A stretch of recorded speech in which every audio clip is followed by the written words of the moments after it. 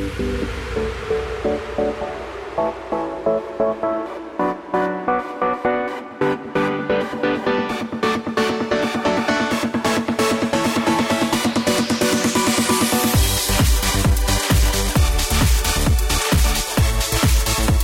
afternoon, everybody. Welcome to the Matt Townsend Show. I am your host, Dr. Matt Townsend, your coach, your guide on the side. Welcome to the program.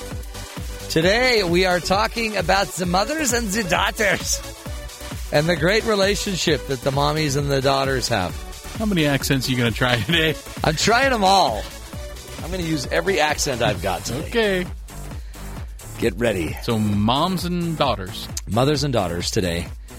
It's an interesting relationship. You know, sometimes you think they love each other, and then other times you're like, I don't think so. Well, I've got 4 daughters, and I have a wife. Yes. So I see tension? The relationship is it depends. Like, You know, what's happening, what's going on that day. depends who's doing what. Exactly. I grew up with 3 sisters and my mom, and I thought there's a time where each one of my sisters thought they were the mom. There are times where I have to remind my daughters, you are not the parent in the family. Let's remember who the grown-ups are. That Well, no, includes you too. not just that. That includes you too, honey. No, but they try and boss their other sisters around. Yeah. Oh, yeah. Yeah. I had my sisters think they raised me, so they felt very. I'm sure they had a part in it. Yeah. No, they take ownership. Oh, I see. Which I'm like, that's not a good thing, because if I go do something really stupid, that's your fault. And they don't like that. Nobody wants to own that. So we're going to be talking about that today. Plus, obviously, it's not just about mothers and daughters. I mean, come on. It's also about kids. At some point, should you be your kid's best friend? Yeah, Sarah's going to talk about that later on today, actually. I think you got to watch out for that. I do too. They need a parent, right? Like James. Have you heard about James's latest, by the way? No. Tragic. What? You wonder if it's psychological. But James is starting to have foot pain. Oh, no. Yeah, little plantar action. I thought we were talking mother-daughter, not father-son. Yeah, but it's like a father-adopted son. Found son. Yeah, sorry, we didn't adopt him. There's nothing legal about it. We found him floating in a river right by the front of the building. In the gutter? Found him in the gutter. I didn't want to say gutter, but that's where all the water had accumulated, and that's what he was floating down in a basket with the University of Utah shirt on. Curled up next to a bottle of sparkling cider. Yeah, wrapped in cellophane. It's a cute story. And James, talk about what's happening to your foot. Well, apparently plantar fasciitis is contagious. Yeah, it actually runs in the family. Yeah, I guess so. Genetic. I guess so, because in the past week or so, my left foot has been hurting like crazy. And you know, it's weird because it's my right foot. Wow. So let me just tell you what Sarah's going to say. What? Because Sarah is a foot zonologist. She's a foot zonologist. And so Sarah's going to say, see, I worry about putting my right foot forward. I have a feeling shoes are going to fly today. I have a feeling she's going to want to rub our feet, which sounds weird, but not with a foot zonologist. That's true. So if I'm afraid of putting my right foot forward, you're afraid of putting your wrong foot forward. Ooh. So I'm afraid of moving forward with life, and so the left foot would mean you're afraid of moving forward. We put you two together, we got a 3-legged race. Yeah. There you go. No. We would hobble the entire way. But it's because you're not wearing the right foot attire. I've told you this. Yeah, I have to fix that. You can't wear your bowling shoes everywhere. But they look so good, though. No, they really don't. They look funny. Oh. And people are talking. Okay. No, you wear those shoes like Vans. You're wearing like what do they call those? But sneakers. Yeah, but they lack any lift. You need some. No, it's true. You need an implant, arch an support. insert. Yeah, they're very. You can go to Harmon's and get Dr. Scholl's. That's true. That I wouldn't suggest. I'd suggest you see a doctor or a foot zonologist. You're a doctor. You could check my foot, right? Hey, actually, I'm a doctor, not of feet. Oh, okay. I do moles and other issues. But not feet.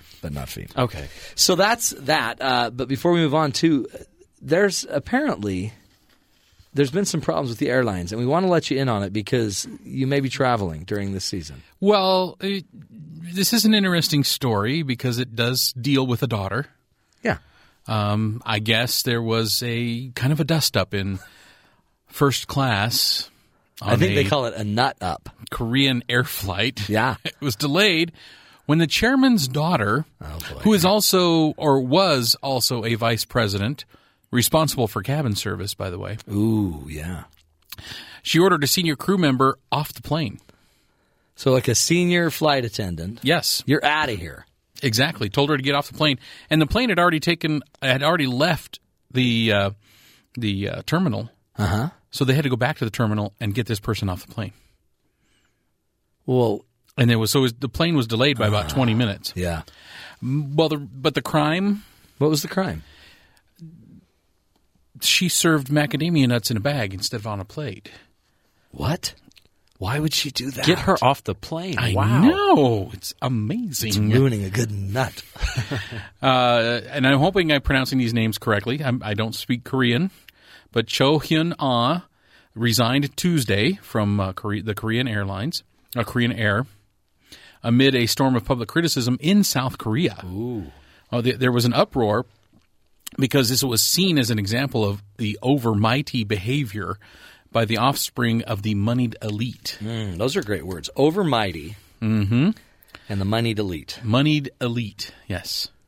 Yeah. Well, yeah. If you're going to delay a flight, exactly 20 minutes because of nuts, you kick somebody off because they didn't serve the nuts right. Yeah, that's right. Really? Well, I mean, and lucky in first class. Lucky they had nuts. Yeah. They had macadamia nuts. I know. Who cares how you get them? Just get them. Well, the airline crew is supposed to ask first-class passengers whether they want nuts. Yeah. That's to avoid allergies. Sure. Yeah, you don't want to poison somebody. That would be horrible. But the nuts also should be on a plate. Please. Not in a bag. Whatever. So. Okay, see, so moms, that's why you need to, raise your child. Teach your child there's the limit, and we've got to set our limits. Well, I mean, I can see if you're in charge of cabin service and you see something's being done wrong. Right. Yeah, correct it. Sure. No problem. But if the wheels are rolling. Kick somebody off a plane for that. Exactly. The wheels are moving. But that was a diva moment. Anyway. Okay, you got another story. Actually, this is a very interesting one. I found this quite interesting. Etiquette on an airplane. Oh, please. Is there such thing? Apparently not. There should be. Well, I mean, you're in a tight space. You're 30,000 feet. It's not like you're going to go anywhere. You and a group of people are traveling together. So you got to make do, don't you? Well, and everybody listen, because we need etiquette. You're in a confined space. You need to, like you just did. You just sneezed off the air. Mm-hmm. Nobody knew. No. But you covered it with your elbow. That's right. Now, you got to clean your elbow off. I coughed, actually, but yes. But so Expedia, the travel website, has an airplane etiquette study. They wanted to remind people that in a few places that require more attention to etiquette, then there's a few places, but the best place to practice your etiquette, inside an airplane. Oh, it's perfect. So let's go. Some of the things that people do, and these are ranked in order of most offensive according to their survey. Yeah. You have the seat switcher. Oh yeah. The undresser, taking off your shoes.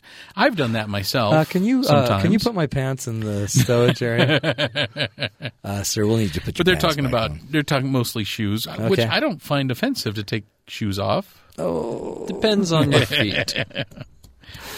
And there's the person who's you drink too much, yes, but imbibed. this is not alcohol. This is the person who's has to keep going to the restroom all the time. We call him Tiny Bladder Man. Yes. Number 15, people who are throwing out the PDAs way too much. Yes. The public display of affection. All the kissies. That's James and Monica. Or somebody who's looking at inappropriate literature.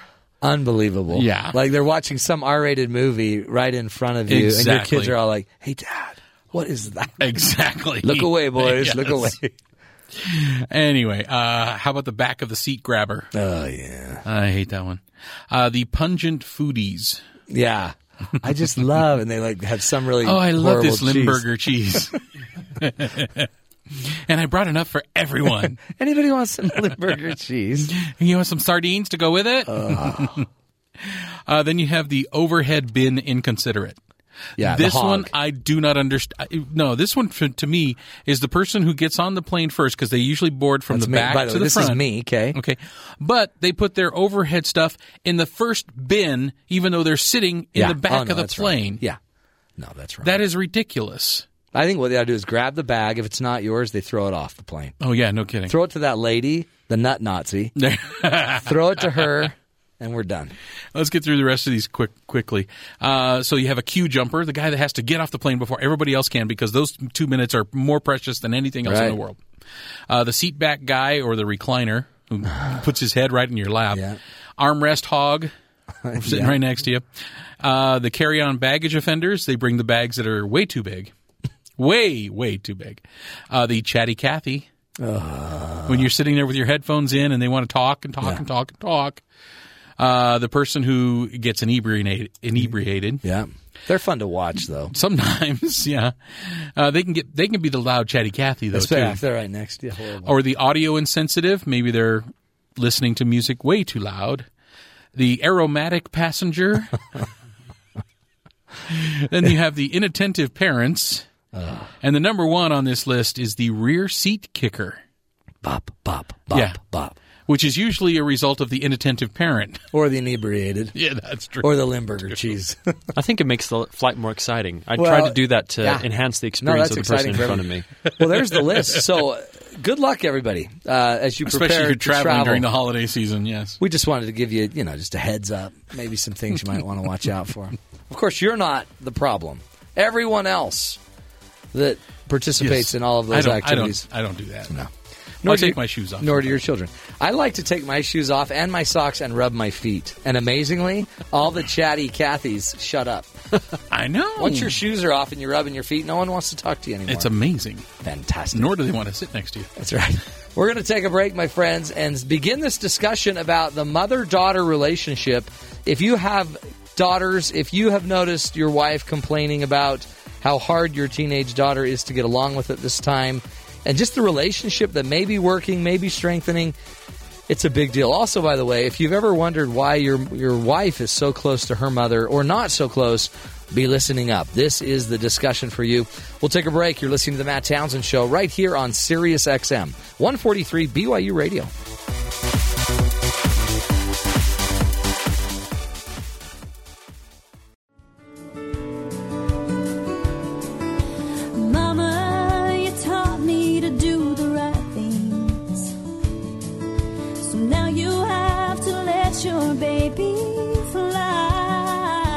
Welcome back, everybody, to the Matt Townsend Show. Today we are talking about the mother-daughter relationship. It's a fairly complicated one, I think, and yet maybe not. Maybe not as complicated as we may think. But in my own practice, I see a lot of tension between moms and daughters, and sometimes I've always just wondered, do they read each other so well that they are, they get more what's going on, or are there basic things that every mom needs to know about this relationship? And maybe everybody, every father and everyone in the family needs to figure out what's really happening, what's going on underneath this relationship that might add a little complexity to it. So we wanted to invite an expert on the subject who can help walk us through this relationship and some of the dynamics. Her name is Dr. Suzanne Degges-White. She has a PhD, an LPC, an LMHC, and an NCC. So it's pretty much the whole alphabet. And is a professor and chair of the Counseling, Adult, and Higher Education Department at Northern Illinois University. She's a licensed counselor whose focus includes working with individuals and families facing transitions.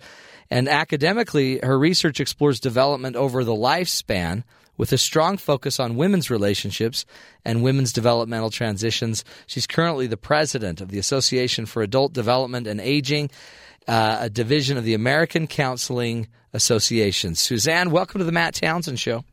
Thank you, Matt. I'm glad to be here. It's so good to have you. Now, I was a boy raised by 4 women. You're a lucky boy. I know. That's what they tell me. 3 sisters and my wonderful mom, and I was the baby.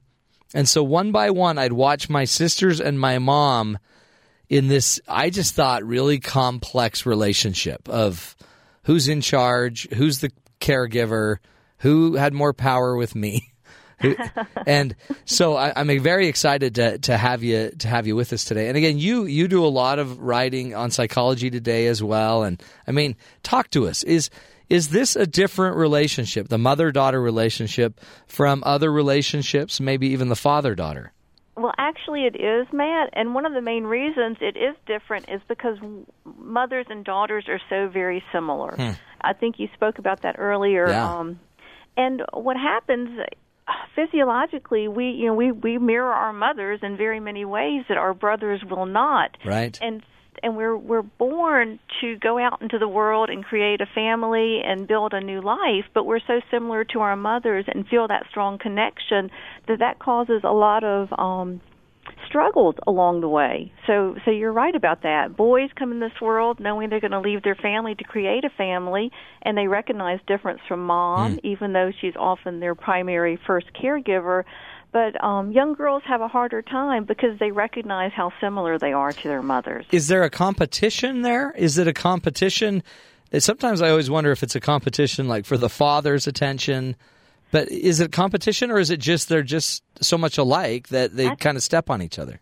Well, that can happen too, and sometimes it can be a competition. Sometimes mothers may feel threatened by the attention that their husbands maybe are giving their daughters, or in poor situations, sometimes a mother's sense of self isn't strong enough to really give her daughter the attention, the love, and to send the message of her daughter's self-esteem to her as clearly as might be beneficial for her.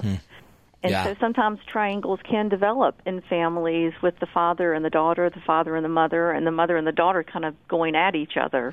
Do you, I guess you also talk about in your book, you wrote the book, Mothers and Daughters, Living, Loving, and Learning Over a Lifetime, which it sounds like kind of a must-read for everyone. Well, it helps fathers understand. It helps, people who are, mothers understand. It can help a lot of daughters who kind of wonder about this crazy relationship that can be so intense over the course of their lives. And then when they're adults, suddenly they look back and kind of want to make sense of their experiences in the mother-daughter relationship. Yeah. Or they're having a daughter themselves, and maybe they don't want to replicate the experiences that they themselves had as a daughter growing up. And I think it's in that book that you talk about how physiology and certain elements of physiology bind a mother and a daughter together. Well, of course, genetically, but what's interesting, when I talk about mothers and daughters, when I interviewed women, some of them were raised by grandma, some were raised by older sisters. Their mothering can come from a lot of different places. So it's important to kind of put that caveat out there that we're not just talking about that biological tie, but physiologically, when a new mother holds her child, there's oxytocin that's going through the veins, there's cortisol, there's estradiol. So there are a lot of different neurotransmitters that get perked up during childbirth, or when a woman holds a newborn baby, it can also kind of imprint that same connection and that nurture. Yeah. And so in a way, women are programmed from birth to respond to that nurturing desire for young children. And so there's almost a physiological reaction when a mother sees a child get hurt. She can feel that pain as much as she were that child. Oh, interesting.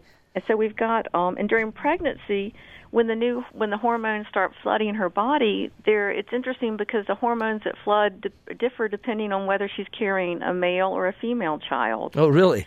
Kind of interesting, the difference. And I got tickled when I was doing some of the research because if a woman is pregnant with a daughter, the daughter will consume 25 to 28% more glucose from the mom, suggesting that maybe girls are sugar inspired. Yeah, that's it. That's why they need that midnight sugar snack. Yeah, they need that sugar snack. And also, people will say it's easier to raise a boy than a daughter, and it turns out that women who are carrying sons have less morning sickness than women that are carrying daughters. Really? Yes, so it may be very true. So some of these old wives' tales we hear about gender and its effect on moms may very well be based in scientific fact, as we find out many things are when we have the research to explore it. Isn't that interesting? And I had a therapist on the show once talking about anxiety. Have you studied anything about anxious moms creating anxious daughters? Oh, they do indeed. There's something called transgenerational trauma, too, where it's been looked at in terms of immigrant families and families where there's been trauma experienced by one generation and it's carried over to the next generation, even though that second generation is not in that same traumatic situation. And the anxiety and the residual trauma experience can carry over from a new mother to her daughter. And they often say that many colicky babies are particularly colicky because the moms and dads are so anxious about the baby's well-being. Oh, interesting. And it kind of spills over. And especially daughters can be ultra-sensitive to emotional experiences than young boys will be. And it shows that young female infants 3 to 6 days have more eye contact than a male infant would. Yeah. They respond to voices more than to other sounds, more so than young boys would. So that emotional attunement starts early, and so they pick up on mom's feelings a lot quicker than a young boy might. Wow.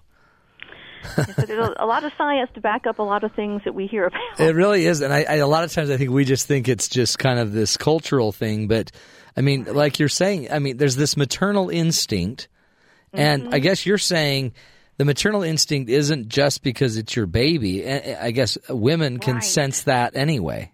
Yes, I think the maternal instinct, I really do believe it's pre-programmed into females. They've done research, and if we face a crisis as a female, we're more likely to tend and befriend rather than fight or flee, because we know that we're going to be a lot safer if we have a group of people we're working with. We're not as strong as a male might be, and we befriend people because we want to have allies if we're having to face a challenge. Oh, I love that. Yeah, that tend to befriend is awesome. Yeah, I mean, and it makes sense to me, and I think it even makes sense to me. And we'll come back and talk about that's how my mom raised me. She raised me with a group of people.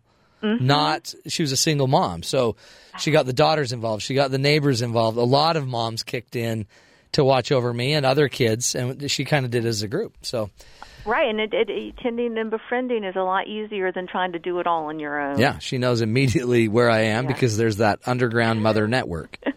Absolutely, and it does exist. It does exist. Yes. Great, Suzanne. Let's take a break here, and let's we'll come back and continue this discussion. I really want to get into more about this maternal instinct, and then get into the mother-daughter relationship. Hey, if anybody of you have questions, we'd love to have you ask them right to Suzanne. Just give us a call, 1-855-CHAT-BYU. 1-855-CHAT-BYU. Do you have questions about healthy role models, healthy mothering relationships, or questions specifically about something that happened with you and your mother? Today's the day. Let's answer those questions. 1-855-CHAT-BYU, or tweet us at BYU Chat, at BYU Chat. And anyway, give us a call, 1-855-CHAT-BYU. That just sounds so wrong. 1-855-CHAT-BYU. We'll take a break. Come back. More with Suzanne and the mother-daughter relationship. You're listening to The Matt Townsend Show right here on BYU Radio.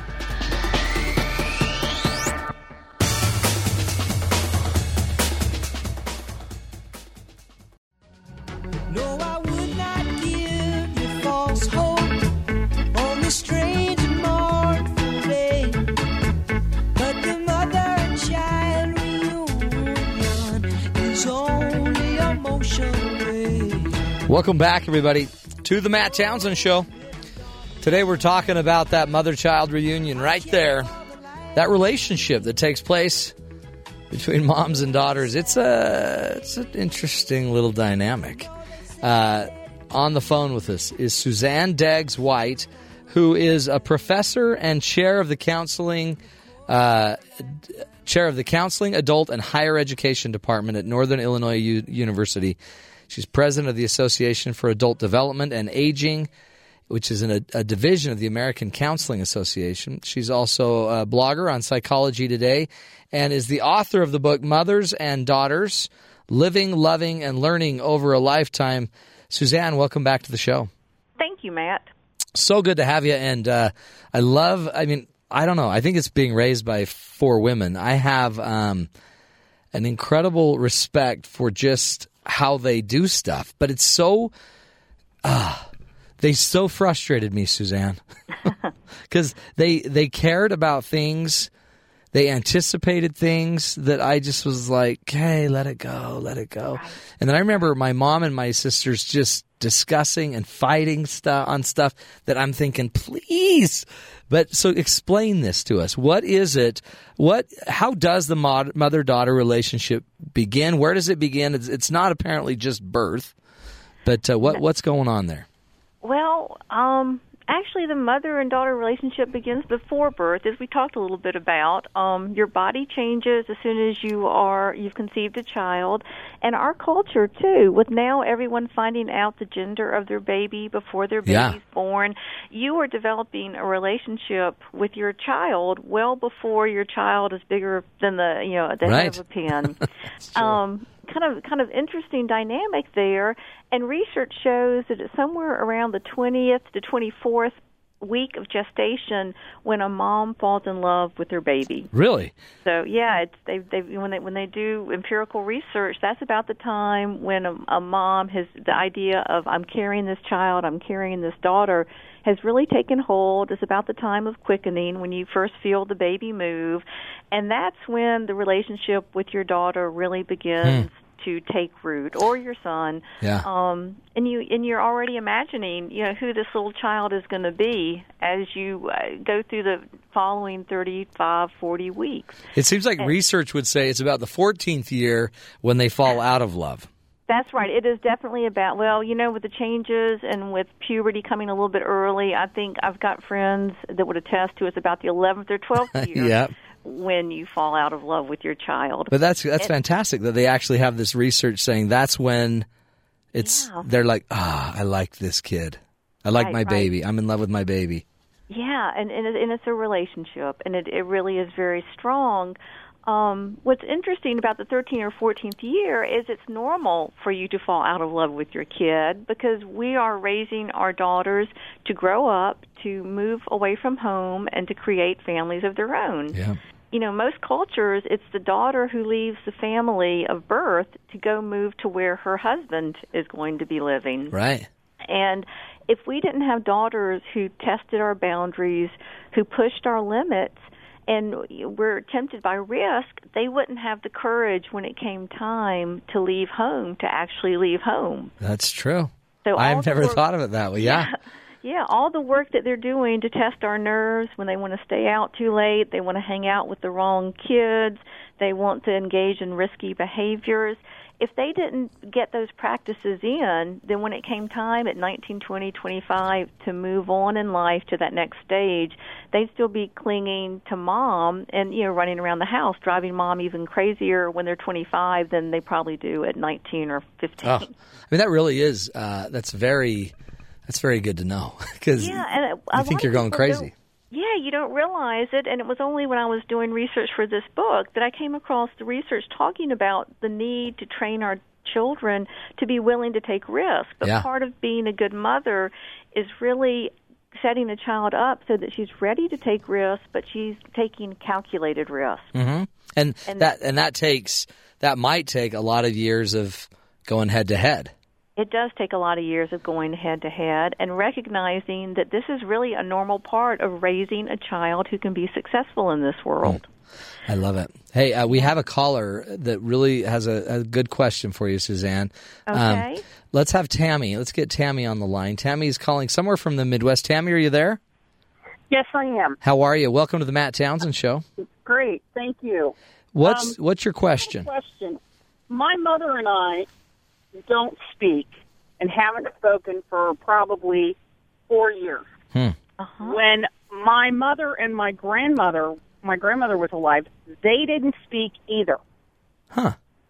Right. Okay. And I don't want to have that relationship with my only daughter. Absolutely. And I think the sad thing is children really do learn what they live. And when we see the mother-daughter relationship modeled in a way that is not best, but it's what we have as kind of our prototype imprint, it takes effort to make sure that you do something different. In doing research for the book, women I asked what did they learn about being a mother from their mother, a lot of them shared what they learned about what not to do. Yeah. And a lot of women have to make a special effort not to do what seems normal because their normal isn't what's in the best interest of their own daughters. And one of the ways adult women become friends with their mother is that there reaches a point in an adult woman's life when suddenly she can accept the imperfections that her mother has. And whether it's forgiveness, whether it's just resignation to these imperfections, you lose that hope that your mother will be perfect for you. And I think it sounds like your mother wasn't able to get to that point with her own mother, and perhaps your mother feels this is just the way adult mother and daughter relationships work. So one thing is helping your daughter recognize that not only are you imperfect, but she may be imperfect, and that's okay. Yeah, and we'll still be together. And we'll still talk. We'll still talk. I don't want to see our relationship turn into this standoff, and help your daughter understand that you're doing the best you can. I think that need to accept that your mother did the best she could with what she had is the way we forgive our parents for being imperfect. Does that make sense, Tammy? Interesting. Yeah. Because otherwise, I guess, you could see how you could create a culture that we just keep handing it down, and I think it's honorable that you're proactive. You don't want to go there. I don't want to be. No. Yeah, because it's created a big. I have 6 brothers and 2 sisters, and they're like, "Why don't you and Mom get along?" And I'm like, "It's not that we don't get along; we just don't speak." Yeah. I feel like as raising all of them, there was there were greater expectations for the oldest girl in a family. Oh, were you number one? I was number one. And there you go. And the expectation of this is what you're going to do, and these are your responsibilities. That's huge. And it was huge. And I remember thinking, but I didn't ask for this. No, you were weighted down. This isn't what I bargained for. No, right. And so I have one child. You kept it simple. To the one. I kept it really simple. But maybe talk about that, Suzanne, because maybe there's one. It almost seems like there might be a little guilt in the mom that, absolutely. That maybe the mantle she put on your shoulders was too heavy for any child to bear, and there may be that sense of shame that she set you up to fail. Yeah. That she didn't have your best interest at heart at the time because perhaps she was so overwhelmed with caring for you and your siblings that she couldn't realize that she wasn't giving you the best start or being fair to you. And so how can you accept her imperfection, and that's accepting her imperfection, that she couldn't be the mother that she needed to be for you at that time, but it wasn't because she didn't want to love you, she just did what she knew to do. Yeah. And that's hard. Letting go of resentment towards a parent can be very difficult. Yeah, especially when you feel like, because you've been harmed, you feel hurt. Yeah, right. But I guess too, but you're also, Tammy's smart enough here, saying consciously or conscientious enough to know that she doesn't want to hand this down either. Right, to replicate that, because it's a great loss. It is a great loss because when you can befriend your mother when you're an adult, it's a healthy relation. It can be a wonderfully healthy time to be a friend. We don't need to be a friend when our children are teenagers or younger children. We don't need to be a friend to our daughters until they're young adults themselves. Yeah. Well, that's, I think, be the parent. Great advice. It really is. And thank you, Tammy. So appreciate the call. I think there's a lot of people out there like, oh, yeah, we've got that one. Yeah. It's also interesting, Suzanne, as you were talking to her, that there's how much of this seems kind of universal almost, that we have these tendencies. The oldest girl takes on that maternal role you were talking about, and maybe sometimes it's implied and sometimes it's just instinctive. But anyway, this poor Tammy ended up taking it on and doing a lot with it, and then maybe not getting paid back emotionally. Right, losing her dearest relationship in the long run. And it is frustrating. I think parents maybe they don't realize how much they're asking a child to do. Maybe that's what was asked of them. Yeah. Maybe they feel so helpless that they're looking for assistance from anyone they can call on. It depends. When a mother is 16 and has a child of her own, that similarity in age can sometimes parentify the child, so that the child is called on to look after the parent as well as any subsequent children. So a lot of different situations can lead to that, and it's basically a cry for help from a parent who's not able to handle it on their own. Yeah. And how can we be gentle with that parent later on, and like I said, accept their imperfections? Except they just did the best they could. Yeah, it's very seldom parents want to hurt their children intentionally. I know. Very, very rare. It's so true. We're going to take a break. We're talking with Suzanne Degges-White, and she's helping us. She's the author of the book Mothers and Daughters, Living, Loving, and Learning Over a Lifetime. She's going to keep walking us through some of these typical challenges that moms and their daughters come across. Great insight, my friends. If you want to ask her a question, give us a call. 1-855-CHAT-BYU, 1-855-CHAT-BYU. And Suzanne's here to walk us through it. This is the Matt Townsend Show. We'll be right back right here on Sirius XM 143 BYU Radio.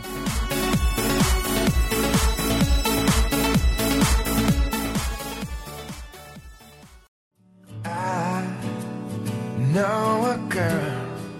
She puts the color inside of my world. Welcome back, everybody, to the Matt Townsend Show. Today we're talking about mothers and daughters and that incredible relationship and that intense at times relationship.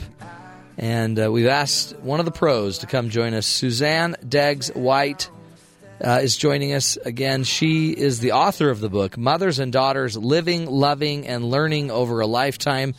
She's also got a Ph.D. and is the chair of the Counseling, Adult, and Higher Education Department at Northern Illinois University. She's got the skills. Come on. And she's taking calls. So if you have a question for Suzanne about a mother-daughter relationship and expectations, maybe even about those kinds of relationships, give us a call, 1-855-CHAT-BYU, 1-855-CHAT-BYU, or tweet us at BYU Radio. We'd love to get you on the line with her. Suzanne, welcome back. Thank you. This is fun. I'm learning a lot. I didn't know. I mean, it's. Have you ever read the book by Luann Brizendine about the female brain? Oh, yes. It's fantastic. But in there, I learned that the female brain is like it's constantly changing chemically throughout the month, and so you're never speaking really to the same brain, right? No, and you right. And then I think of a daughter, her brain's changing simultaneously. So it's like two and maybe sometimes in sync, if you go there. Right. But talk about some more of the conflicts that end up happening that are just natural for a mom and a daughter to go through. The main conflict that plays throughout life is that whole independence versus dependence. Yeah. Daughters want to be connected. We enjoy depending on someone. It's part of that need to tend and befriend and to nurture. And yet we also know we need to go out into this world and make our way. Kind of that separateness versus togetherness that can happen in all sorts of relationships. And when girls sometimes get fearful because they see themselves in their mother, and they may think, I don't want to grow up, I don't want to be this woman, but I feel that connection at a very deep level, whereas some mothers feel the need to say, you're not going to be like me, you need to be different, and so you're trying to go against biology, and when you try to go against biology, it's a hard fight. Yeah, someone's going to pay, it seems like. Yeah, someone's going to pay, and ideally, you don't want anyone to have to pay a price too dear. There's something called all-or-nothing mothering, which I kind of talked about in the book, because this idea, there's those mothers who have to go all out, who want to plan every moment of her daughter's life, or she wants her daughter to be a cheerleader because she was a cheerleader, or be a scientist.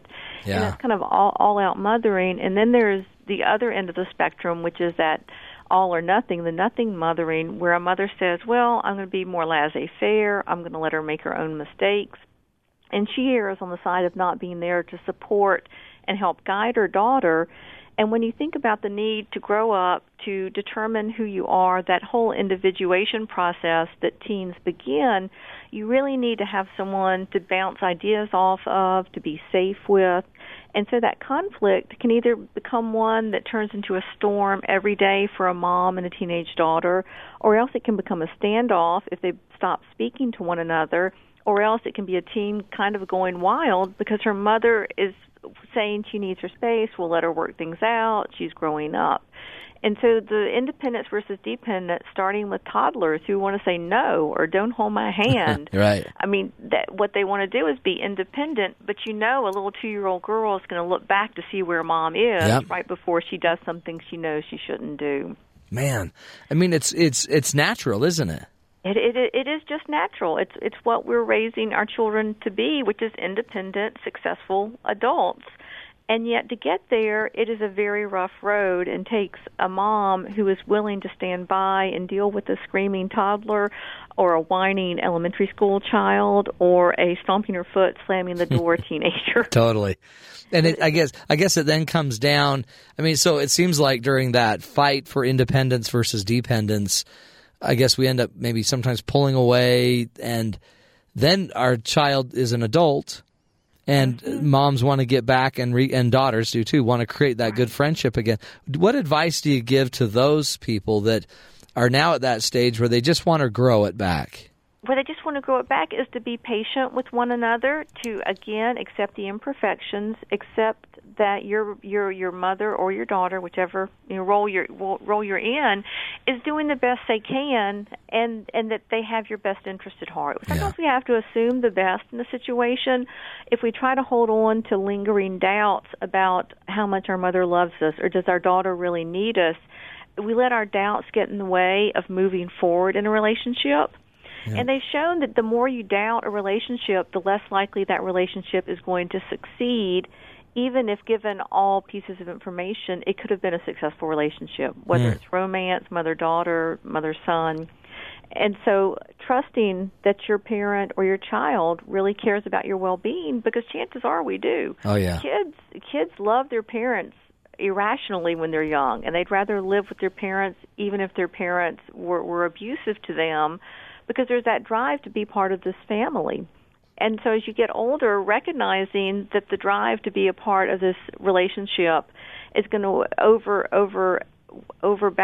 counterbalance your fears or your resentment that lingers. So just to go ahead and jump in. Yeah. It's amazing how close an adult daughter can get to her mother once they get past all that angst and Sturm and Drang of adolescence, young adulthood. Some of the magic things, getting married can be a magic pill for improving a relationship. Yeah, it's kind of like a restart. It's a formal it's a formal moment where they are the adult now. They are the adult now, and even though most brides do have a little bit of bridezilla in them, once you get past that, once you get settled, then that's a great time to rekindle a relationship with your mom, or for a mom to reach out to her daughter. And of course, the next most natural time to really rebirth the relationship is if a daughter births a child of her own. There you go. Because yesteryear you talked about being raised by a whole group, a whole village of wonderful women, your sisters and your mom. Well, typically villages did raise children, and when you have a new baby, you want to be able to connect with someone to kind of ensure that you're doing the right thing. Right. And a mother is the most natural source of information and support. So those are two important milestones. We're reaching back out to rebuild a relationship that was torn asunder is a really good opportunity. Those are great ideas. And then I guess, too, if we can just not destroy the relationship as they're growing, what are some specific things moms should be doing, making sure they don't do that tips it over? Well, some of the things you shouldn't do is try to control your daughter's choices. You need to make sure she stays safe, but you've got to give your daughter freedom to make mistakes, because if you don't, one, she may end up so scared she won't move on in life, right. Or else she'll be making so many reckless choices when she finally tastes freedom that it'll be hard to reel her back in. Yep. So making sure, one, don't tear her down. Never tear your daughter down. The things a mother says to her daughter through those formative years, from birth until, 38. Yeah. They really last. I think every woman who's been hurt by a mother can play back a tape. They have a tape in their head of the negative messages that a mom sent. Even if you're angry, you need to count to 10 yourself if you're a mom before you blow off steam at your child and sling insults, it really can do lasting damage to a daughter's self-esteem. Oh, yeah. And that seems obvious, but maybe not in that middle of that conflict where you feel like you're fighting for your life. Yeah, you do. And you do. A daughter and mother, I mean, it can be as verbally and emotionally raw as a hand-to-hand combat in war.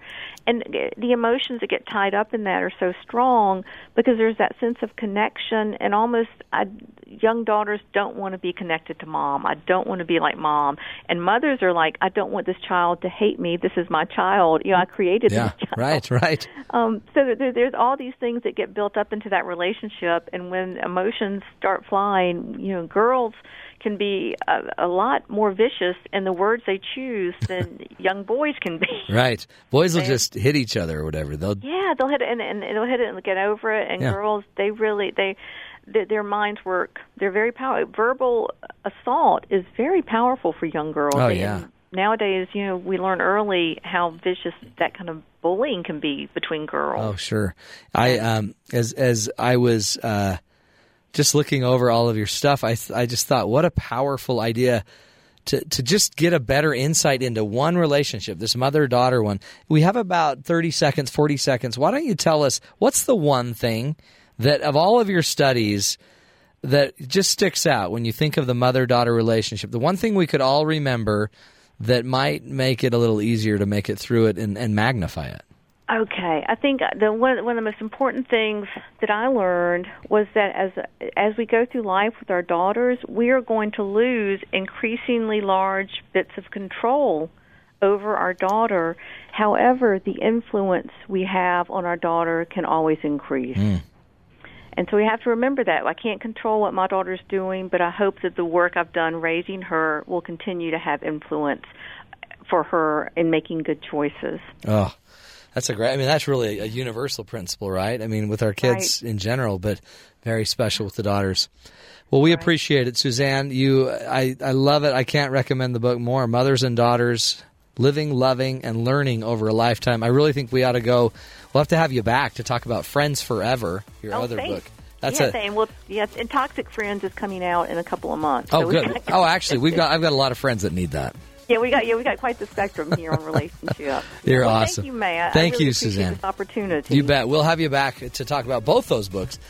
Good stuff, my friends. Complicated relationship. You know what else? It's probably it's the reason why it's special as well. Things that are hard, they also make you better. Moms and daughters. We're going to continue the discussion and just parenting in general throughout the rest of the show. We're going to take a break. When we come back, I'll get into my coaching corner for a bit. Give you some ideas, some tools, and how to strengthen those relationships. And then we'll continue this wonderful discussion. This is the Matt Townsend Show. You're listening to us right here on Sirius XM 143 BYU Radio.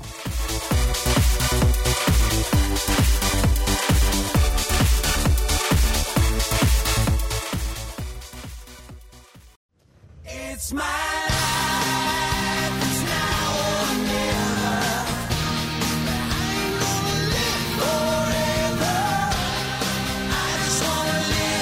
Welcome back, everybody, to the Matt Townsend Show, second hour. The second hour as good as the first. What was that phrase you used to say as a kid? Second is, anyway. Second verse, same as the first. Second verse, yeah, but ours is second verse. Second hour. Second hour. Just as good as the first. Just filled with power. Okay. Yeah, that wasn't it. Welcome to the show. Today we are talking about the mother-daughter relationship. And honestly, we can probably just talk about all things mother. True, yes. Because moms have it tough. I've been watching my wife as we get ready for Christmas, and for some reason, she's not happy? She's not happy about it. And she's not necessarily sad, though, is she? No, it's just I think she thinks, blah. Why do I have to do all this stuff? I know. And part of it, I think... And this is what we're going to talk about in the Coach's Corner today. Mom time, it's hard for a mom to just go take time without feeling guilt. Yes.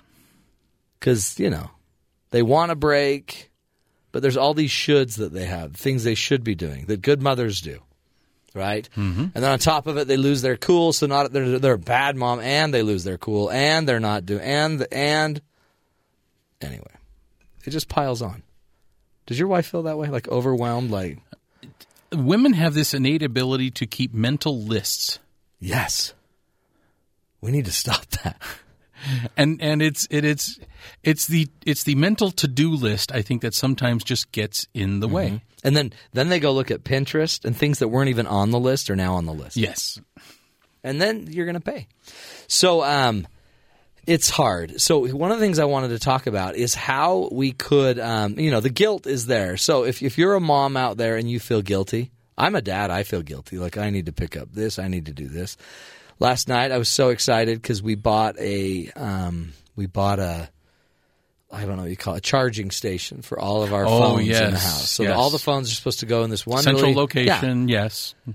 And then I spent all night trying to make it work, but the chargers don't charge and the things don't work and the plug where we were going to put it is not apparently working. It's a nightmare. It's a nightmare. Mm-hmm. So I gave up. But I left the mess. Okay. I walked away. I'm not trying anymore. It's not working. But I just sit there and I think my wife's still working. She's still doing her thing. She doesn't give up. So then I'm like, You went and did the video game thing or the TV thing? No, I went and watched Monday Night Football. Yeah. Okay. Yeah. Well, I mean, I'm a man. Same thing I would do. But then all my boys gather around and I left my mess and my wife's in there like, is anyone gonna clean this mess up? Mm-hmm. Anyway, so I feel my guilt. We all have our guilt. But here's some rules. If you want to eliminate your guilt, then, there's some things you need to focus on. And you probably need to focus on the right things. Because if you don't, you're going to just keep accumulating guilt. So here we go. Here's what we should all do, and moms maybe too. Celebrate principles more than performances. Okay. A lot of times, we get caught up in what our children have done, but we don't, and we end up not celebrating what they did. I mean, we celebrate what they did, but the problem, like for example, we get their little outfit ready for choir. We take them to choir. We rush them to choir. They go have their choir moment, and it's all good. It took us 15 steps to make it all happen, right. And after, I guess we get this fleeting moment of great, relief, it's over. It's done. Yeah. Or the Eagle Scout that my son got, where everyone kills themselves to get that kid, that eagle. We're done. Except we've celebrated a performance that's now over. And we haven't necessarily celebrated the principle of what that boy is becoming. So we only get the one-time shot at getting the joy out of this moment. And so everything we do is pretty fleeting because it's only one shot. You get one shot. You get graduation. You get these one-time events that we make a big deal about. But meanwhile, the principles are progressing with these kids all along. So what if we could actually get in and spend a little bit more time celebrating what they're becoming instead of just the event? Here's another idea. Well, go ahead, Sean. Well, I was just thinking my daughter had she has a spelling test every Monday with her new spelling words. Yeah. And whichever ones you miss, you have to go back and do certain activities with them. Sure. And earn points during the week. But she got a perfect score on her pre-test for the week. Oh, yeah? So, I congratulated her. Yeah. Huge. But I need to tell her that she's becoming a good speller. Like, look what's happening. Yeah. Like, you don't even know it, but because the 4 weeks you've been doing this, you're becoming a great speller. And celebrate that victory along the way instead of just the end zone. You know what I mean? Celebrate the drive instead of the touchdown. Another one is acquiring the art of patience, not pretense. You know what I mean? Sometimes we feel guilty, maybe, because we are trying to keep up with everyone else. We're trying to keep up with the Joneses. We're so worried about what we look like as a family, are our children getting good grades on their tests? And we worry more about how we are in comparison to everyone else instead of the mere fact that we personally as parents are accumulating principles as we go through this process. So I have a son that he, for some odd reason, he's a student body officer, but he didn't have his picture taken in the yearbook. Honestly. So he's taking after his father with his pictures. Totally. Yeah. He totally is, actually. He hates it. He hates pictures. But all of a sudden, we're sitting there, and we're frustrated with him. My wife and I are frustrated with our son because he's not going to have a good picture of him in his own yearbook when he's a senior and a student body officer. And he's like, what's the big deal? Mm-hmm. But I realize I'm mad because you're not going to make us look good. Yeah, exactly. Instead of just, I'm learning patience. And what's cool about that is he's not mad. He doesn't care. It doesn't bother him. But by practicing and being patient with him, it's changing me. And where I'm going to start getting mad and guilty is when I'm not patient with my boy because I want to be pretentious. Wait a few years when he gets married and his wife looks at the yearbook and says, "Where's your picture?" That's exactly right.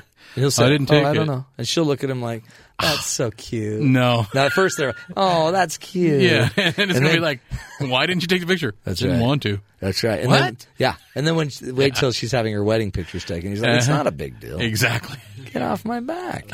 Another one is extending your power with somebody, not over people. You've got to get more and more powerful so your children are with you, working towards our goals together instead of just trying to control them. It's easy as a parent to just say, because I said so. Mm-hmm. You do it because I said so.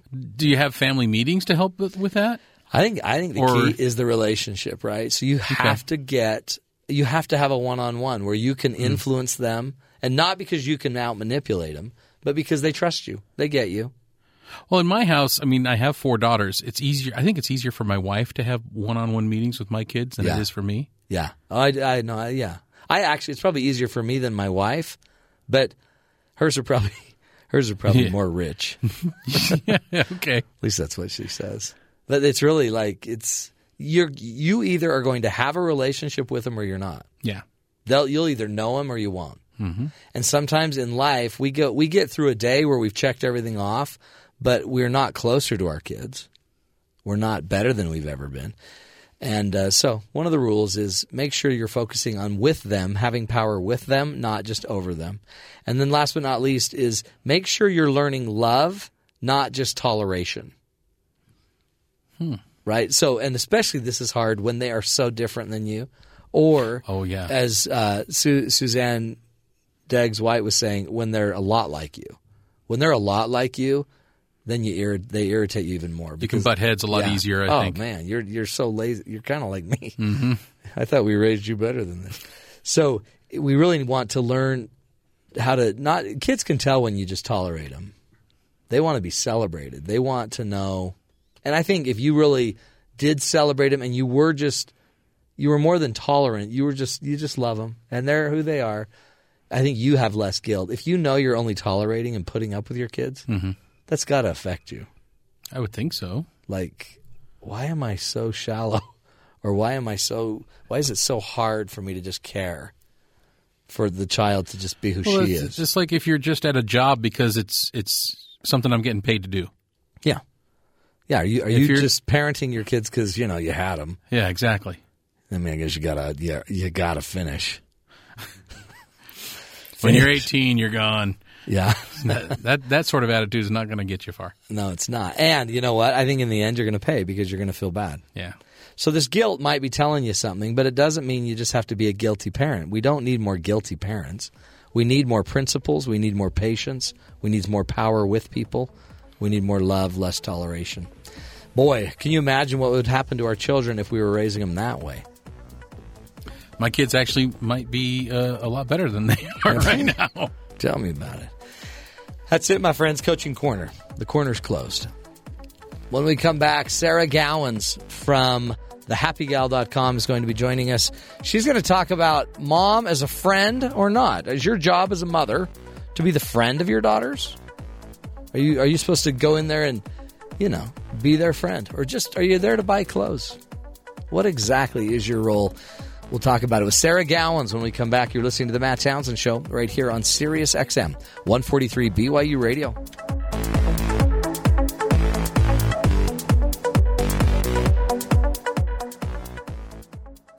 My baby's growing up. She thinks she's falling all in love and that I hate her.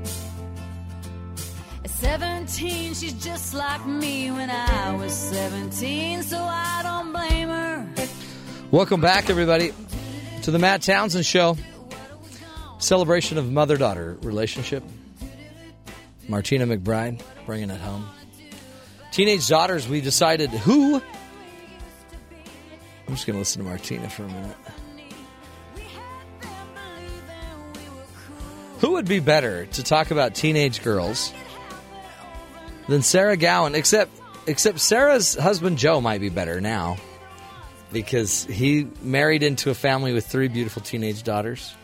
4. Are you well, 3 teenagers, 4 girls. Oh, okay. 4? But yeah. 4 and you? Girls. He has 5 girls in his house. Oh, Joe. Yeah. Yay. He's taking a nap right now. Yeah, Joe's sleeping it off. I'm teasing. He's actually working hard. He's going to get mad that I said that. Joe's a great dad, and but Sarah Gowans is with us today. She is a certified foot zonologist. That I am. And I don't know if you've been listening to the show today, but we now have 2 what do they call plantar fasciitis patients. Who else? My son here. My adopted son. James. Yeah. James. You having feet pain too? Yep, my left foot. Oh. It's been hurting a lot. And yours is both or Mine's Matt? just one, my right foot. James has been kicking a lot of field goals lately. Yeah, it's really hard. I have to kick really hard to get those 60-yarders to go in, so, 60-yarders? Yeah. That's pretty amazing. Yeah, that's the minimum. He's talking about a video game he plays called Madden 2014. Okay. Yeah. I was impressed for a minute there. But when he plays, he always curls his foot, and it tears. It's all coming together. Yeah. But you're here more than just a foot zonologist, even though every time you come, my foot tingles. You're from the Happy Gal blog, happygal.com, and we figured out last time that you and Jenny Layton are 2 distinct humans. It's true. You're not. We thought forever you were one human being. Yep. But you're not. You're 2. We're like soul sisters. You are. We are. Really? Yes. I taught you a new phrase. Remember what it was? Sisters from another mister. Oh, yeah. I've never heard that. Yeah. I still didn't even remember that. But James and I are foot sisters, soul brothers. But soul, S-O-L-E. Uh-huh. Yeah. Soul brothers. Because the soles of our we feet got to get hurt. your guys' feet fixed. That's a sad thing. True. I'm just going to state this. True dad. Yeah. Because I can't exercise. No, it hurts. I know. Yeah. I've dealt with it myself. It hurts a lot. Yeah. So I'm kind of tired of not exercising. I guess I could go swim with one leg, and I did that, but I ended up swimming in circles. Well, you can swim without it. I don't go swimming. I was going to say that shouldn't affect it, Matt. No, I don't ever swim. There's something about Townsend's. We don't float. Oh. Well. We're not buoyant. Are you sure? No. Okay. Maybe too much hot air? I don't know. No, I would float then, right? Yeah, that's what I'm saying. I'm pretty sure you would float. Yeah. Why don't you both just be quiet? So, Sarah's here to talk about how moms, beautiful gifts from heaven, deal with their daughters. So are you supposed to be a mom or a friend? I see you as a nice mom. You think so? Not a tyrant. I don't see you as ask my teenagers, can I tell you a funny story? Yes. The other morning, a couple days ago, I woke up and got on the computer and I saw that my daughter had been looking at something. Yeah. Guess what she had researched? What? The strictest parents in the world. Wow.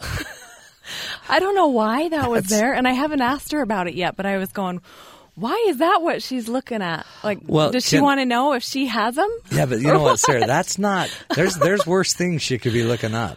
Well, that's true. I mean, like that's if you've got if your kid's doing something stupid on the internet, that's a good one. I just saw that's what she was looking at, and I thought, why is she looking at that? Does you know she what? Have think her that call I'm the me. strictest parent in the world? But you are. She probably does think that, but I take pride in that. Yeah, you do. I can tell. Plus, you don't. Yeah, I would think that's cool. Yeah. Don't you think? Oh, I love it. I think, oh, great. She knows that. But it's hard as a mom, isn't it? Because it seems sometimes like moms want to be their daughter's best friend. Yeah. And that doesn't seem healthy. Yeah. So I'm super excited to talk about this today because being a mom is my favorite thing in the world. Is it? That's cool. I love it. And I don't have sisters. I grew up with boys. So for me to have 4 daughters, like to be healthy. Yep. I just, I'm one of those that will punch you instead of I just but that's cool because then we know where we are. You punched it. But legally it's a problem. Having 4 daughters has actually, I always tell people that helped me get in touch with my feminine side. Yeah.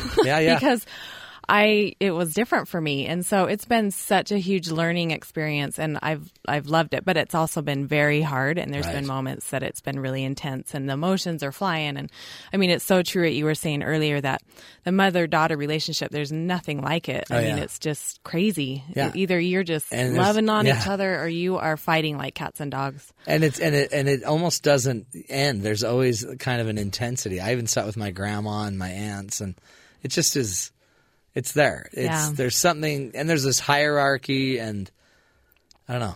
It's hard. So it's interesting as a mom to try to figure out, okay, how do you find that balance? Because you do want to be their friend and know what's going on and all of that. So how do you find the balance between that and being a mother? And so the first thing I thought of was, I guess you kind of have to define what's the difference between a mother and a friend. What would the different roles be? So if I asked you, Matt, what... if I said, what would the role of a friend be, what would you say? A friend, someone to hang out with on the weekend. Someone that could probably just have fun with you, but they're not there to lead you, parent you, Yeah. So they're not there to say no. And I think if I had asked a girl that question, she would say also someone that you can vent to and cry to. And but those things you said are great too. Yeah. So really? Yeah. So have fun. James cries with us, so we're friends. James. I just noticed that you didn't put that in there as a friend. Yeah, no, I would not have my friend do that. But as a girl, that's totally what I look to as a friend. To vent to. Is someone if I'm having issues with different, maybe my kids or whatever's going on in my life, I am going to call my girlfriend and go out to lunch and we're going to talk, and I'll cry and whatever. So that's kind of the purpose of a friend. And like you said, so in a friend role, you're not going to go in and say, my friend was in school a couple of years ago and I didn't go to her and say, if you don't get your homework done, we're not going. You're grounded. Come on, Stacy, get your homework done. You know what I mean? Don't make me ask again. So that's weird. Obviously, that boundary doesn't come over into friend role. But so as a mother, your role is more of guidance, providing comfort for the family as far as cooking food and doing those types of things. And anyway, and then the other thing is keeping them safe and then parenting them and teaching them. So it is tricky to kind of find the balance between the two because you don't want to be the type of mother who doesn't have any kind of relationship with your friends or your kids where they're going to come to you and say, I'm having these problems, or you want them to cry on your shoulder and open up to you and you want to have fun with them and do those roles as a friend. Right. But then you also need to, set boundaries and have a schedule and teach them. And well, it really is. I mean, developmentally, you need to model what they need to be and become. And friends don't have to model. Yeah. They just can be. Okay, and I have the greatest story about that. Okay, cool. So that's actually one of the things. Wow, that was a good segue. I'm telling you. Man, you are good. I'm in tune. It's because my mother. I want to meet her someday. She sounds awesome. She is. I have a lot of admiration for a single mom because I did that for a while and it's not easy. No, So anyway, one of the things I was thinking about as a mother, one of our biggest roles is to be a teacher to our kids. And what better way to lead than by example? I mean, you can talk all day long, but they're going to watch what you do. And this was really hit home to me one day when I was on a bike ride with one of my daughters, and she was pedaling along behind me, and we were going through town, and there was a bunch of traffic, and so just on a little bike ride through town.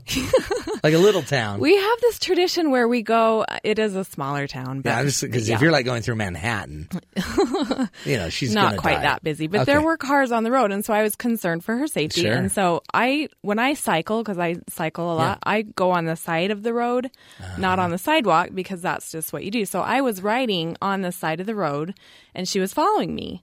And I wanted her to be over on the sidewalk where it was safer. Yeah. So I said to her, I called back and I said, next time we come up to the curb, I want you to go on the sidewalk. And she just kept pedaling behind me. When the curb came, because I was still going on the road, passed by. And that happened for a couple of blocks. I'd say, go on the sidewalk. Next time you go on the sidewalk, or next time we come up to it, go on the sidewalk. She wouldn't do it. Yeah. So finally, to use your words, I shut my cake hole. There you go. Good. And You're learning. I did. And I myself went over on the sidewalk. There you go. Guess what she did? She followed. She went right over on the sidewalk. I didn't say anything. Yeah. When I was saying it, she didn't do it. No. But when I did it, she followed right over. See, it was such a huge lesson for me of the power of example. See, that's the key, isn't it? Because then you lead, and that's really the mom role. Mm-hmm. And really, I guess ideally, that would be the role that we'd all play with each other. We'd be healthy. Yeah. But we're going to come back and talk more about this. Sarah Gowans is going to continue the lesson on parenting, and we're going to go a little deeper and learn. We're here to learn. Sarah Gowans, again, from the website, thehappygal.com. She's the blog manager. She's a writer. And she's not Jenny Layton, the founder of it. She's just, she's just the one that makes it all happen, if you know what I'm saying. And the mother of 4 wonderful daughters. We are going to take a break. You're listening to the Matt Townsend Show. We'll be right back right after this little break.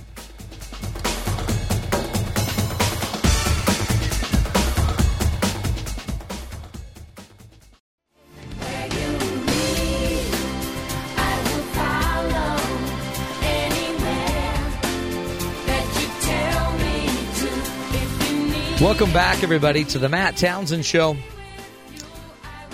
Where you go, I will follow. Did you hear that? That's pretty awesome. That's really awesome. Deep. That's a mother, like you on your. This is the music you were listening to on your bikes. Yep, we had it blasting. See you, and you going pull through in, K-Town. and your daughter pulls in. This is great. Through K-Town. Yeah. Also known as Kaysville, Utah. We call it K-Town. That's how you know you're from the hood. K-Town. Yeah. In the house, Sarah Gowans, certified foot zonologist. To date, has not cured anyone with plantar fasciitis but I'm in the researching studio. it. I am. I'm really researching it. If you would just tell me what to do, I will follow you. Will you really? Because I have some research that I've come up with, but I don't know if you'll like it. I'm sure I won't. It's going to involve food, and I'm sure cleaning out your gut. Why is she talking about my gut, James? She does. I'm talking about my foot. She's bringing up my gut. That's why I said I don't know if you're going to like it. I've been doing some research. Matt, there's something we need to talk to you about. Is this an intervention? It is. How'd you guess? You guys. I wish you'd quit intervening. Your mom's in the other room. Oh, jeez. Hey, Mom. Hey, I will follow. I've got to get rid of this. It's either that or here's how come. I woke up this morning. I was gnawing on my foot. You were? Yeah. Well, as long as your wife's not gnawing on your foot. No, I wear a brace to bed on my foot. Yeah. And I had a dream that I was a bear caught in a trap, gnawing my foot off. Did you really? Are you joking? Yeah, that's a joke. Oh, because I was going to say, don't get me started on dreams. Okay. Dodged a bullet. Hey, here's the deal, though. You not only have 4 daughters that you're trying to be an influence to, you want to influence other girls not related to you. Yeah. Well, I think there's a ton of value in that. I do, too. So, I mean, you've actually already influenced somebody we love dearly. Yeah. Have you ever heard of Maddie Richard? I love Maddie. She's like another she used daughter. to be on the show till we had to let her go. Because she was so awesome. She got a better job. That's what she said. And but she used to be on the show. Fantastic young lady, and you played a big part in her life. Well, I don't know about a big part. You played a part that was. But we're big. pretty good buds, Maddie and I. And I think I actually talked to her this morning and got her permission to share this, so it's okay that we talk about her. Normally, just so you know, we don't normally ask her permission. Oh, for you just do like it. We just do it. Okay. Yeah. Yeah. So when Maddie was a teenager, I was actually an advisor over a youth group at church, and she was one of my girls. And so it was kind of in the time period when she was a teenager, so she was kind of battling. She was a rebelling. Little bit. Her mom. She was in a band. She was in a gang called the K-Town Killers. Ooh. K-Town 5. Right? K-Town 5. So she was on the edge, fighting with her mom a little bit. She was such a good kid, but she was totally just battling with her mom. And there were moments when she just had it, and so she would call me up and we would go on walks together and talk, over it. And sometimes her parents would call me and say, will you come get Maddie and get her out of here? No, I'm teasing. Will you please get her out of jail? But yeah, so we would go on tons of walks, and we actually became great friends, and we still are good friends through that experience of me just kind of mentoring her through that, and we would talk. And I asked her this morning, what was that experience? How did that resonate with you, or what did you learn, or whatever? And she just said, it was really great to have somebody who wasn't my mom that I could talk to, because I was just battling everything she was telling me, and you were essentially saying the same things but in a different way, and also validating, maybe your mom really, she said this but maybe she meant this kind of a thing. And she just said, it was, I feel now looking back, Maddie said it was, I can see that there was a lot of value in that, because it gave her something to turn to, other than for me, I would think otherwise someone might turn like to a boy or to drugs or to whatever, to find that validation or whatever. And so I think it's really important as women that we not only influence our daughters, but my daughter's friends too, for another example. When they come over, I try to talk to them and joke around with them and build a relationship with them, so that first of all, I know what kind of kids they are. That's right. Now you have the background now. Yeah. And hopefully I can have an influence on them, because my friends are also, or my daughter's friends are going to influence my daughters as well. Well, and in the end, you make them better. It's only good for everybody. Yeah, right? For sure. Daughters, everybody gets better. Yeah. That's cool. So, that's really cool. And the other thing I was going to say, too, that Maddie had said is she just said it's so nice to have someone that will listen to you, that won't judge you, that I knew cared about me and my feelings, and, that didn't know the kids that I was talking about, because she was in high school at that time. Yeah. And so maybe if she was having boy problems or whatever. Sure. But she could confide and then know it wouldn't go anywhere. Yeah. And get some adult supervision. Did she say anything about us? She said, I miss so much the Matt Townsend show, and I want to come back if they'll have me back. Did she say that? No. It didn't sound like her. Usually it's something more, it's just more direct. She's kind of has some other things on her mind right now. Okay, in fact, let's just bring that up. So she was waiting for a young man who was on an LDS mission to Japan. Yep. That she had dated in high school. Yep. And he was supposed to be home Monday. Yesterday. Yesterday. He's going to come home yesterday. And he came home early. He did. Now, by the way, exactly. But in LDS jargon, coming home early from your mission isn't always good. So when you said that, he's like, "Oh, he came home early." I'm like, "Oh no." Yeah, he didn't got come in trouble. home. He really didn't come home early. He just came home a couple of days. Yeah, he just told her the wrong date. So he lied. Yes. Sure. He lied a little bit. No, that's fine. That's fine. A lot of guys lie to their girlfriends. No, but he came home and surprised her. He did. He surprised her. It was so cute. Super cute. And are they in love? I mean, are they liking each other? Is it working? Totally. They're already engaged. No, I'm just kidding. I'm going to get in I know Maddie's listening right now. Is she? Yeah, she is. You think she is? She told me she was going to listen. I bet she's engaged. Sorry, Maddie. I know you're not engaged. You can shoot me later. I bet she is. Maddie, no, super. It was a super cute story. That's neat. Yeah. Well, and we've talked a lot about them on the show. Yeah, it'll be fun to. It'll be fun see to what happens. Go to their wedding. By the way, that's a great example of examples. Is Maddie talking about her wedding has pushed James to talk about his wedding. Oh, are you engaged? Not yet, no. Not yet. Oh, okay. We do have a fund, 1-855-CHAT-BYU. If you would like to donate some money, don't donate it. Don't send it to 1-855-CHAT-BYU. But we're trying to raise money, and up to 10% of the money we raise will go towards the James Birdsall and Monica Jagabay wedding fund. We're already at $10, so it's at booming. $10. All right. Yeah. I can match that. Perfect. Okay, let's All do right, that. done. Deal. That'd be great. Yeah. So that's it. getting That's back good. on topic a little Okay, bit. let's do that. Let's get back to that. I just was going to say, if you are interested in influencing other girls besides your own daughters, I found some different avenues or thought of some different places that you can do that. So if you're in a church, there's always youth groups and different things like that. You can mentor, like a girls group at church or whatever. That's a great way. And then there's like Big Sisters, Big Brothers, Big Sisters. You can do that. And that is a powerful way to just influence somebody who might not have a mother figure or someone who's emotionally there for them. Right. Well, and they need that. way. I needed more male role models around me to know, what's normal, what's healthy. Yeah. So that could be huge. Yeah. And then if you just do a Google search, there'll be a whole bunch pull up. There was one I found today called Pearls for Teen Girls that looked really awesome. That That's you cool. just can volunteer and, speak or whatever, help out these teen girls. So tons of resources if you do want to do that. Sports. Mm-hmm. I mean, there's a ton of that going on. Yeah, Sheesh. that's true. Yeah. So you could coach a team. Coaches have a ton of influence. Drama.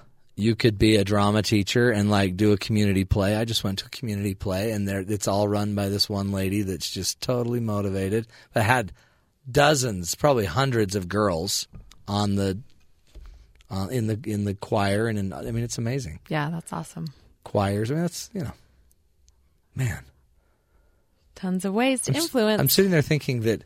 Maybe we just need to make sure that this is for moms and women. Yeah. And because I'm thinking, hey, some guys will be like, hey, well, James is like, well, I got to get married. So he could go try to influence girls. Get to work on that, James. No, he's got one. Yeah. Malayla. Have you met Malayla? I saw her. Oh, that's right. You saw her. At one of your events. I saw her. She's great. She's real. She is real. That's what's weird. We were all like, no, she's real. That doesn't surprise me. Look at this stunning young man. He's rock solid, no doubt. That doesn't surprise me at all. We raised him. You did? Oh, yeah.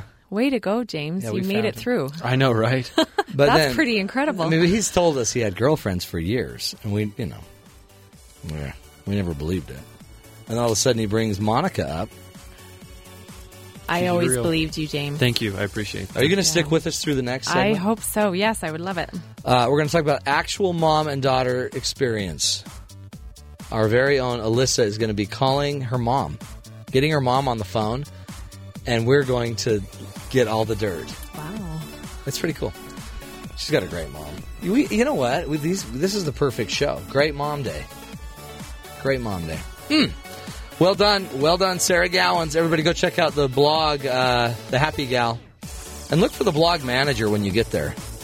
She's fantastic. And she's a foot zonologist. She's days away from saving James and I from gnawing our right foot and left foot off. We'll take a break. You're listening to the Matt Townsend Show right here on BYU Radio.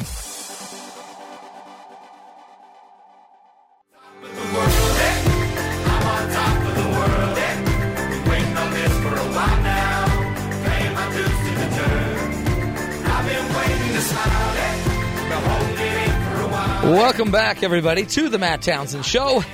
We're wrapping it up, putting a nice bow on it, and sticking it under the tree.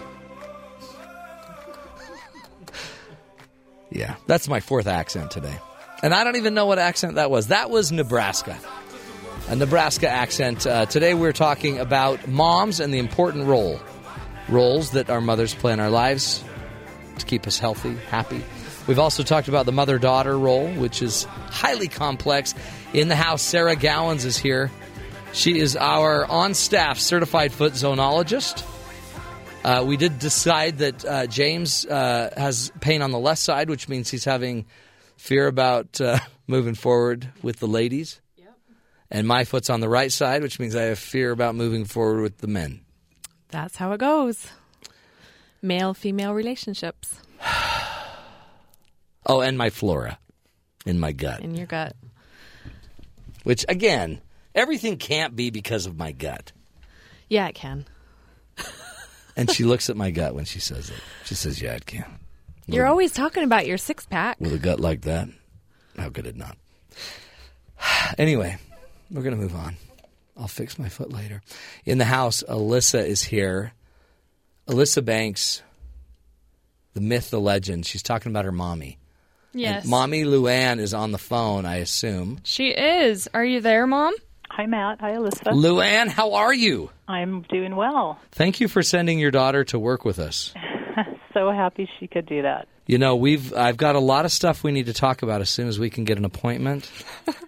Great. It's just some stuff that I think every parent ought to know about their college student. This is good. A personal counselor. I like it. Yeah. So, Alyssa, what are you going to talk about? What's your mom going to diss on? What's she going to say? What's this about? She's not going to diss. I think she is. At least I hope she's not going to. We're talking about kind of the development of our relationship from when I was young till now. Cool. Yeah. Lead. Go. This is cool. Yeah. So when I was younger, my mom and I were talking about this, and we realized she would tell me kind of what I needed to do. She would be my steward. Supervise her. Yeah. Right. And you're a great supervisor. Yeah, and I talked to her and I said, you know, you really gave me confidence and you were encouraging. And so from a young age, I felt like I had the confidence I needed just because she always told me, you know, you can do anything that you want to kind of thing. That's cool. You needed the guide. Right. And what do you think about that, Mom? I agree. You know, she's been so fun to raise. The way I would describe Alyssa, and this showed up even when she was a little girl. She's always been an equal access girly girl and competitive. She's a girly athlete. girl. Yeah, she kind of has both things, and that still describes her now. So, yeah, we were real, like, I think my role when she was younger is to supervise her and to entertain her and to really kind of closely guide her. Do you have an example? We like to get very specific when we're talking about Alyssa. Okay. Do you have an embarrassing example where she needed serious supervision? Okay, this is just a funny picture I have in my head of her. She was only 3 years old when she learned to ride a two-wheel bike. Wow. Yeah. Wow. But we were in our backyard, and her dad was actually kind of pushing her along. But she's wearing a swimming suit, and she's wearing leggings and no shoes, but she had a helmet on. And she's riding on the grass so that when she did fall, it would kind of cushion, not be concrete. Oh, sure. So, yeah, kind of guidance and supervision there and then letting her take off. You know what is the weirdest thing, Luann, is the first time I met her, she was wearing basically the same thing. That's true. It was so weird. And she's wearing it today, too. And she's wearing it today. I'm like, what's with the helmet? To sport it. I mean, big kind of bubbly helmet. Yeah, floral? that's exactly, okay. yeah. All right. Yeah. And then the leggings and the bathing suit. Yeah, and no shoes. But today she has a boa on. She just is sporting a boa. I've gotten older. So the first role you took on as mommy was steward, kind of just being there, shepherding a little bit. Mm-hmm. Yeah. Yeah. Then what, Alyssa? And then when I was a teenager, it was more like we had gained trust, and an example of this is she would never set a specific curfew for me. She would just kind of say, well, how long do you think? Usually midnight, but if you think you need to go later, just let me know. Just kind of communicate with me back and forth. So she trusted you. Right. Well, we started, I just trusted her from the beginning and told her that, and I said, I'll treat you with trust until you break that. But the other thing, so she communicated. We knew who she was going to be with, and we knew where she was going, and kind of together thought, well, it should be over at this time, plan to be home at this time. But if she called and wanted to stay longer because of a certain reason, we'd be okay with that too. That's cool. Flexible. So, yeah. That, like, kind of, prove it. You could lose it, but be honest with me. Right, exactly. That's great. We need Sean, remember that with Alyssa. Yeah. Gosh. Because that's huge. And I actually have a story based on our relationship when I was a teenager. When I had my first kiss, I came home beaming, and my mom said, "What happened?" And she already knew that I had my first kiss.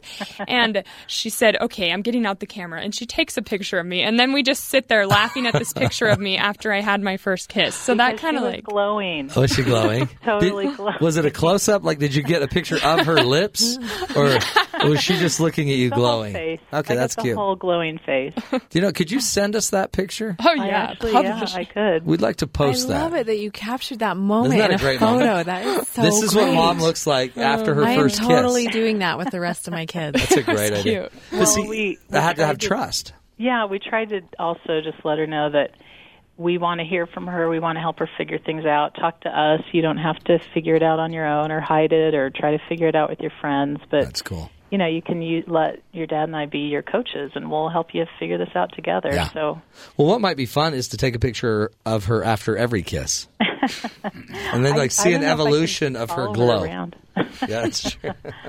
That's cool. What else? What else did you learn from Mom? Well, the last stage so far is me in college, and my parents just they've given me the reins of my life, and they will support me and they'll give me advice, but they'll say, we want you to make your decision, but we support you. That's cool. So. And they paid some of the bills. Right. They definitely support me. They support you in more ways than one. Right. Luann, wasn't that a big moment when she went away? it really was. It was hard. Yeah. It's hard to let her totally go, but the payoff is just seeing how happy she is and seeing what she does. And now it's actually been a big adjustment, bigger than some of the others, to have, I think of her as a transitioning adult. Yeah. Because even though she's 20, she's just not there yet. She still depends on us. But at the same time, she needs to make her own decisions. So now I feel like my role is more always to love her, always to be your mom, but we're friends too. And my role is more like a coach. So I'm just coaching her and letting her make her own decisions. And what's important to her is important to me, and I want to hear about it, but it's really her life. That's cool. And launching her. Yeah. You got to get a good launch. Well, yeah. Luann, we appreciate you lending her to us for a little bit. Oh, she's loved it. She's incredible, and we love her here. And again, you've done a great job. Thank you. One more favor. What's that? Seriously, she needs more clothes than a swimsuit and some leggings. BYU has a standard, and sometimes she's pushing it. Could we add some high heels to that? Would that be okay? High heels and a boa, yeah. But she does need a new helmet, because this one seems broken. We appreciate you, Luann, and thank you, Alyssa. Well done. Really, I think that's the sign right there. That's the healthy relationship. Sarah Gowans, thanks for joining us. Thanks for having me. Keep getting ideas about how I can get rid of my gut flora. We're going to get it fixed. Thought we were going to work on my foot. Now we're working on my gut. Eating at McDonald's. I know. Then I'd starve. Here's a great quote as we wrap up. When your mother asks, do you want a piece of advice? Just know it's a mere formality. It doesn't matter if you answer yes or no. You're going to get it anyway, according to Irma Bombeck. Tomorrow, IT is it's holiday time, and we're going to help you through with some expert advice. How to get through the holidays. Bunch of different shows coming up over the next few days about managing your holidays, scheduling, budgeting through the holidays, and a little IT while we're at it. That's it, my friends. We're out of here. We'll talk to you tomorrow. More fun, more ideas right here on the Matt Townsend Show on Sirius XM 143 BYU Radio.